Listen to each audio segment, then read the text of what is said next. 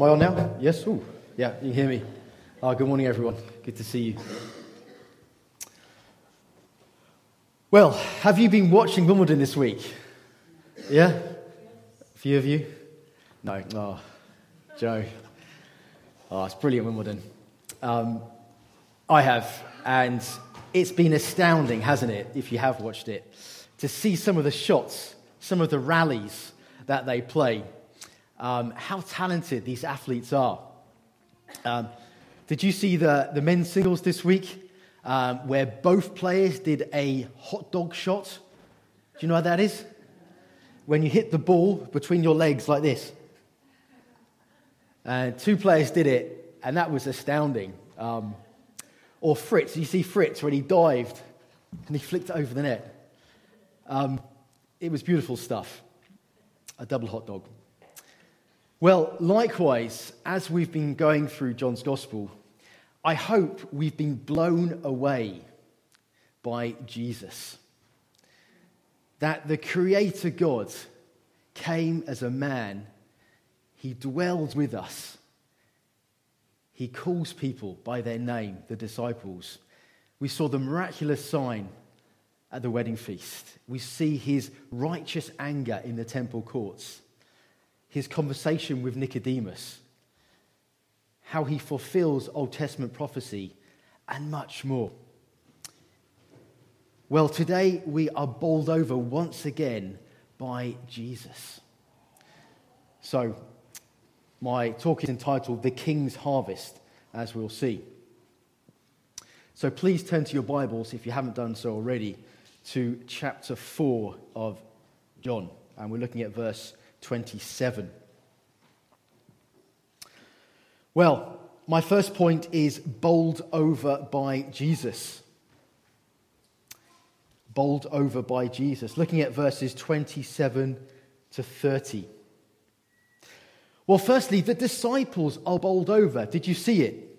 Look at verse 27. Just then his disciples returned and were surprised to find him talking with a woman. Christ's disciples are amazed by Jesus. They come back from town with food to eat and see their master at work. But how controversial! They are gobsmacked. Their rabbi is speaking to a woman in broad daylight, and even worse, a Samaritan foe.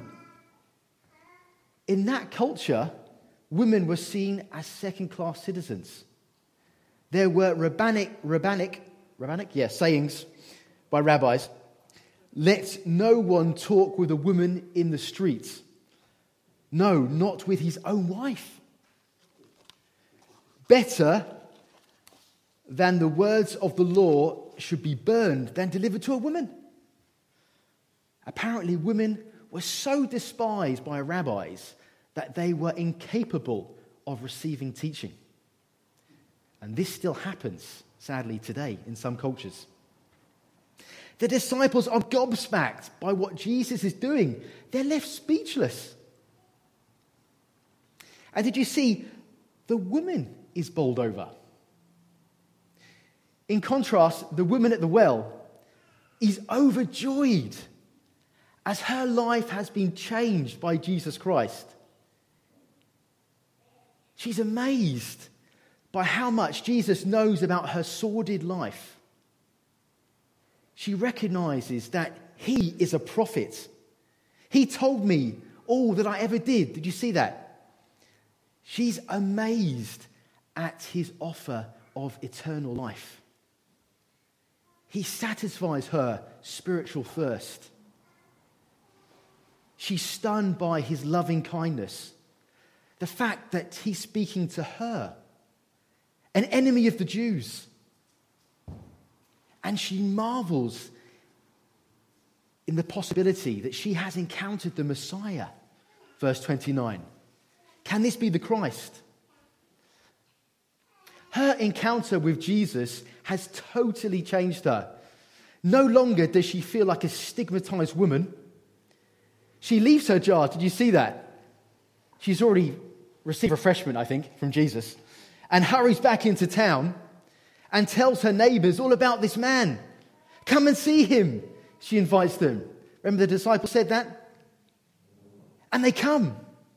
She's no longer hindered by her past. She's a new woman with a new story. Do you notice the villagers are bowled over too? They must have been. This loose, dishonourable woman who would have felt shame in their town. She probably hid from folk. She's now set free. She's talking with everyone. They must have been staggered. What? This lady? What's happened to her? Who is this man? It's like the woman has been changed from a caterpillar to a beautiful butterfly. She's fluttering around with pure joy. She is a new creation. No more living in condemnation. There's a song about there, isn't there? In his grace I stand, I think it says. This is marvelous to behold, brothers and sisters. For you, are you bowled over by Jesus today? Are you amazed at the fact that he knows all about your life, your past, your thoughts? He knows your devious ways.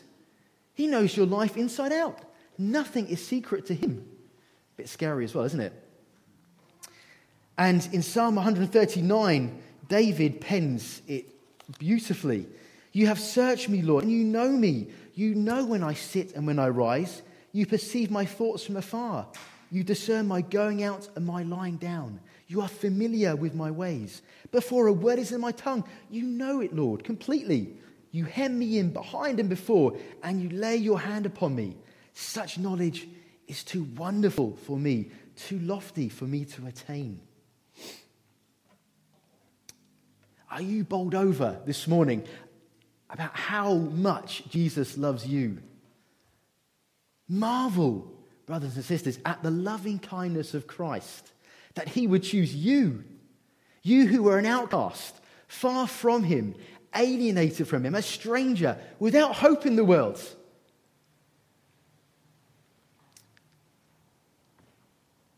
Doesn't it amaze you that he still seeks to speak to you today, to us today, by his Spirit? Christ speaks his word into our lives, just as he did that day in Samaria. This woman shares her testimony of Jesus, a powerful testimony. And we all have a testimony, don't we, brothers and sisters, to share. It's powerful, and Christ will use it. Look for opportunities this week to share your testimony. And if you're a non-Christian here this morning, come and see. Come and see this man. Aren't you marveled by him? Don't you want to surrender your life to him? Come to our Christianity Explore course this Tuesday to find out more. That's my first point, bowled over by Jesus. My second point is baffled by Jesus. Baffled by Jesus. Please look at verses 31 to 38. If you've ever been on a long, tiring walk or hike, you know how you feel, don't you? Well, the disciples are presumably very hungry and thirsty, as well as Jesus, as they've been on a long journey. Last week, we looked at that when we read that Jesus was tired. Understandably, did you see in verse 31, they urge him to eat.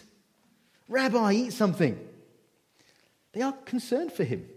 Naturally, you'd have thought that he would have jumped at the chance of eating something, wouldn't you? To satisfy his hunger and tuck into some Middle Eastern food. But no, he overrides his physical hunger. He speaks about a different, more satisfying meal.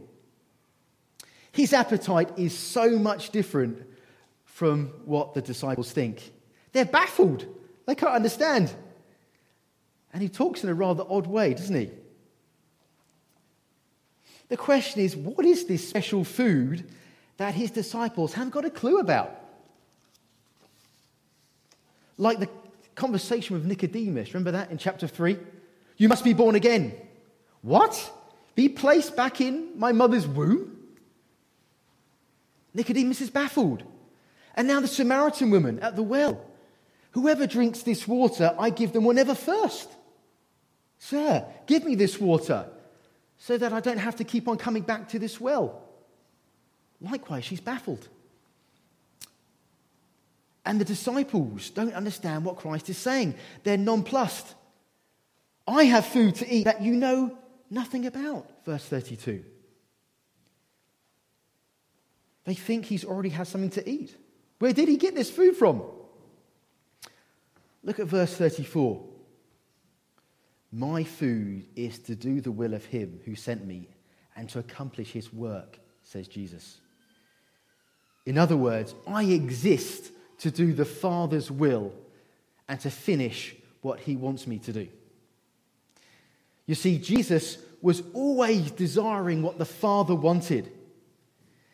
He did not have a preference which did not match the Father's. His food was the Father's food. It can be truly said that Jesus is the only person in all the world who never did what he liked, but always what the Father liked, says Barclay. John 5:19 says, I tell you the truth, the Son can do nothing by himself. He can only do what he sees his Father doing. Because whatever the Father does, the Son also does. You see, brothers and sisters, friends, Jesus' priorities are very different here in Samaria. He might be famished, really hungry, but he is hungrier to feed others and refresh others, to seek and save the lost in Samaria. His choice and the Father's choice is to befriend and reveal himself to an outcast woman and offer her everlasting life. His task at midday, perhaps in the sweltering heat, is to show and speak Christ's love, his love, into a broken life. You see, God the Father and God the Son are working in tandem. They have other priorities: feeding souls, more satisfying food. Really, it's the other way around, isn't it? I have food to offer, says Jesus. I am the bread of life. Whoever comes to me will never be hungry. If you want to be satisfied, come to me. Eat my food. Taste and see. This food is everlasting, like the water I've just offered. It won't run out. It's free. I'll pay for it. And you can keep coming back for more. It won't rot. What an incredible offer. For I have come down from heaven, not to do my will, but to do the will of him who sent me, Jesus says. God the Father sends the Son out, and you see it everywhere through John's account. Jesus is sent by God. But the world must learn that I love the Father, and I do exactly what the Father has commanded me, Jesus says. He loves to do his Father's will. My raison d'etre is to be about my Father's business. And this is at the cross, isn't it? The culmination. It is finished. That was his task. This is satisfying food. Barclay again gives two anecdotes, two pictures. It's strange how a great task can lift a man above and beyond bodily needs. Remember Wilberforce? William Wilberforce, who freed the slaves? Apparently he was a little, insignificant, ailing creature. When he rose to address the House of Commons, the members at first used to smile at this queer little figure. But as the fire and the power came from the man, they used to crowd the benches whenever he rose to speak. As it was put, this little minnow, this little fish, became a whale. His message, his task, the flame of truth and the dynamic power conquered his physical weakness. There's also another picture of John Knox, the preacher. I think he was Scottish, wasn't he? Preaching in his old age. He was a done old man. He was so weak that he had to be half lifted to the pulpit steps and left supporting himself on the bookboard. But before he had long begun his sermon, the voice had regained its old trumpet call. And he was like, "To ding the pulpit into blads," which in Scottish means to knock the pulpit into splinters and to leap out of it. The message filled the man with a kind of supernatural strength. Brothers and sisters, these were weak men, but they saw better food, doing the will of God, and accomplished great things in God's strength. Well, let's look at verse 35 to 38 in the text. Do you see that Jesus now changes the metaphor to the agricultural year? In the Hebrew mindset, there were 6 stages to farming: sowing, winter, spring, harvest, summer, and the season of extreme heat. 6 stages. So in verse 35, do you see that? Where he says, "It's still 4 months until harvest." This was a common proverb. He's saying usually you must wait at least 4 months for the harvest. But no, look up, see. The harvest is already here. In Samaria, the fields are white for harvest. Now, this white harvest could literally be referring to the fields, you can imagine it, couldn't you, of corn in front of them in Samaria. Apparently, Samaria, this part of Samaria, is famous for these fields of corn. Apparently, agricultural land is very limited in Israel because most of the ground is very stony, rocky, so they couldn't sow corn there. Or it might have been the villagers coming towards Jesus, perhaps up the hill, in white robes, in search of this Messiah. He could be referring to this. As we see from the text that follows, the Samaritans were ripe for the picking. Perhaps it was 2. It was both of these pictures. Jesus could be alluding to the fact that broadly, a bit strong, that the harvest is ripe for picking throughout Israel. While sowing and reaping are pictures woven through the Bible, sowing is that hard graft of tilling the land, planting and watering the seed, and the results are months later, and it's a reaping of a crop.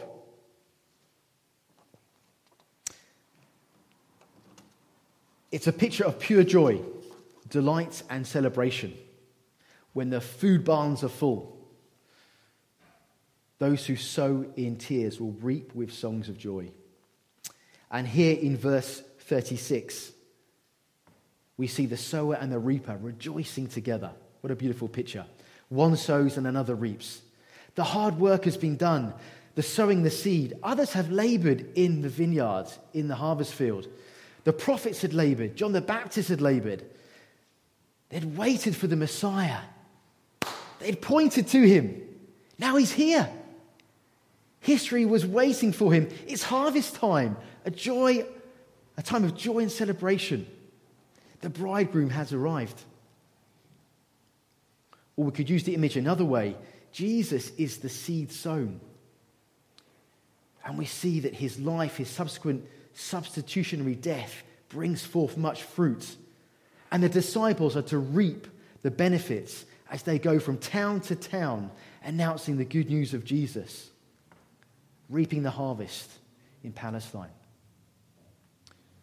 Barclay says that it's as if Jesus is saying, someday you will labor and you'll see nothing for it. Someday you will sow and you'll pass from the scene before the harvest is reaped. Never fear, never be discouraged. The sowing is not in vain. It's like planting a seed. I know some of you like botany and planting. If you plant a rhododendron seedling, and especially if you're well on in years, you most probably will never see it grow to its fruition. Apparently it takes 25 years to grow a rhododendron plant. If you go to Nyman's, you see lots of rhododendrons. But others will benefit from it, won't they? So, brothers and sisters, let's take the opportunities in our harvest field here, where we live, where God has placed us. There will be opportunities we can speak of Christ. There is a harvest for him. We might have to wait. And we might not see the result in our lifetime. But we will see the results one day when he returns. And what opportunities has God given you in your workplace? As a mum, perhaps. In your retirement. In your social club. In your street. Be prepared this week for opportunities in your harvest field. And it's hard graft, isn't it, sowing? It's not easy telling others about Jesus. I go on the level and with others and try and do that. It's not easy. And also living a godly life. Waiting can be tough. Sometimes there won't be a harvest. Let's be real. Many do reject the good seed, and that is sad and discouraging. Some seeds fall on stony, hard ground and will not germinate. Some get choked by the worries of this world, as we know. But other seeds do bear good fruit, so be encouraged. And we leave the results in God's hands, don't we? And be encouraged that despite your weakness, God can still use you for his glory. I want to encourage Sunday school teachers and assistants. You are planting seeds into children's lives. And parents as well. And grandparents. That hopefully will bear fruit in years to come. What an exciting work. One of the best ministries in the church is children's work. Yeah, I want to get back into that, actually. I'd love to teach the children. Baffled by Jesus. And my last point is blessed by Jesus. Verses 39 to 41. Blessed by Jesus. Have a look at those verses.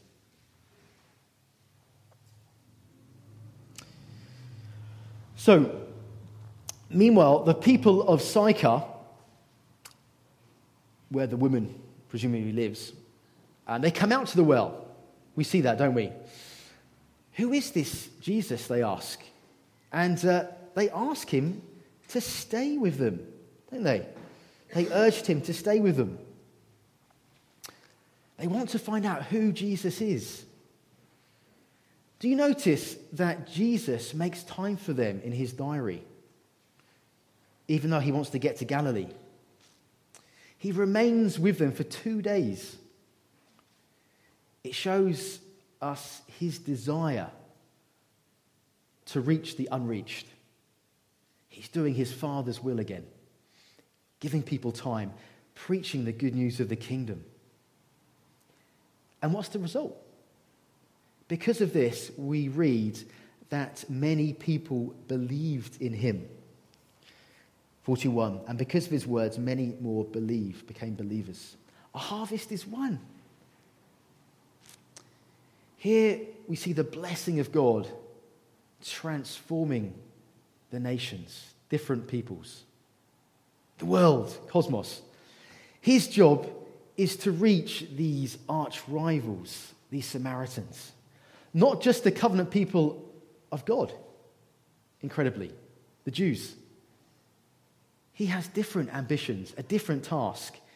Here we see the new covenant coming into play. Here we see the blessing on the nations. And you see that at the end. They say, this man really is the Savior of the world. Wow.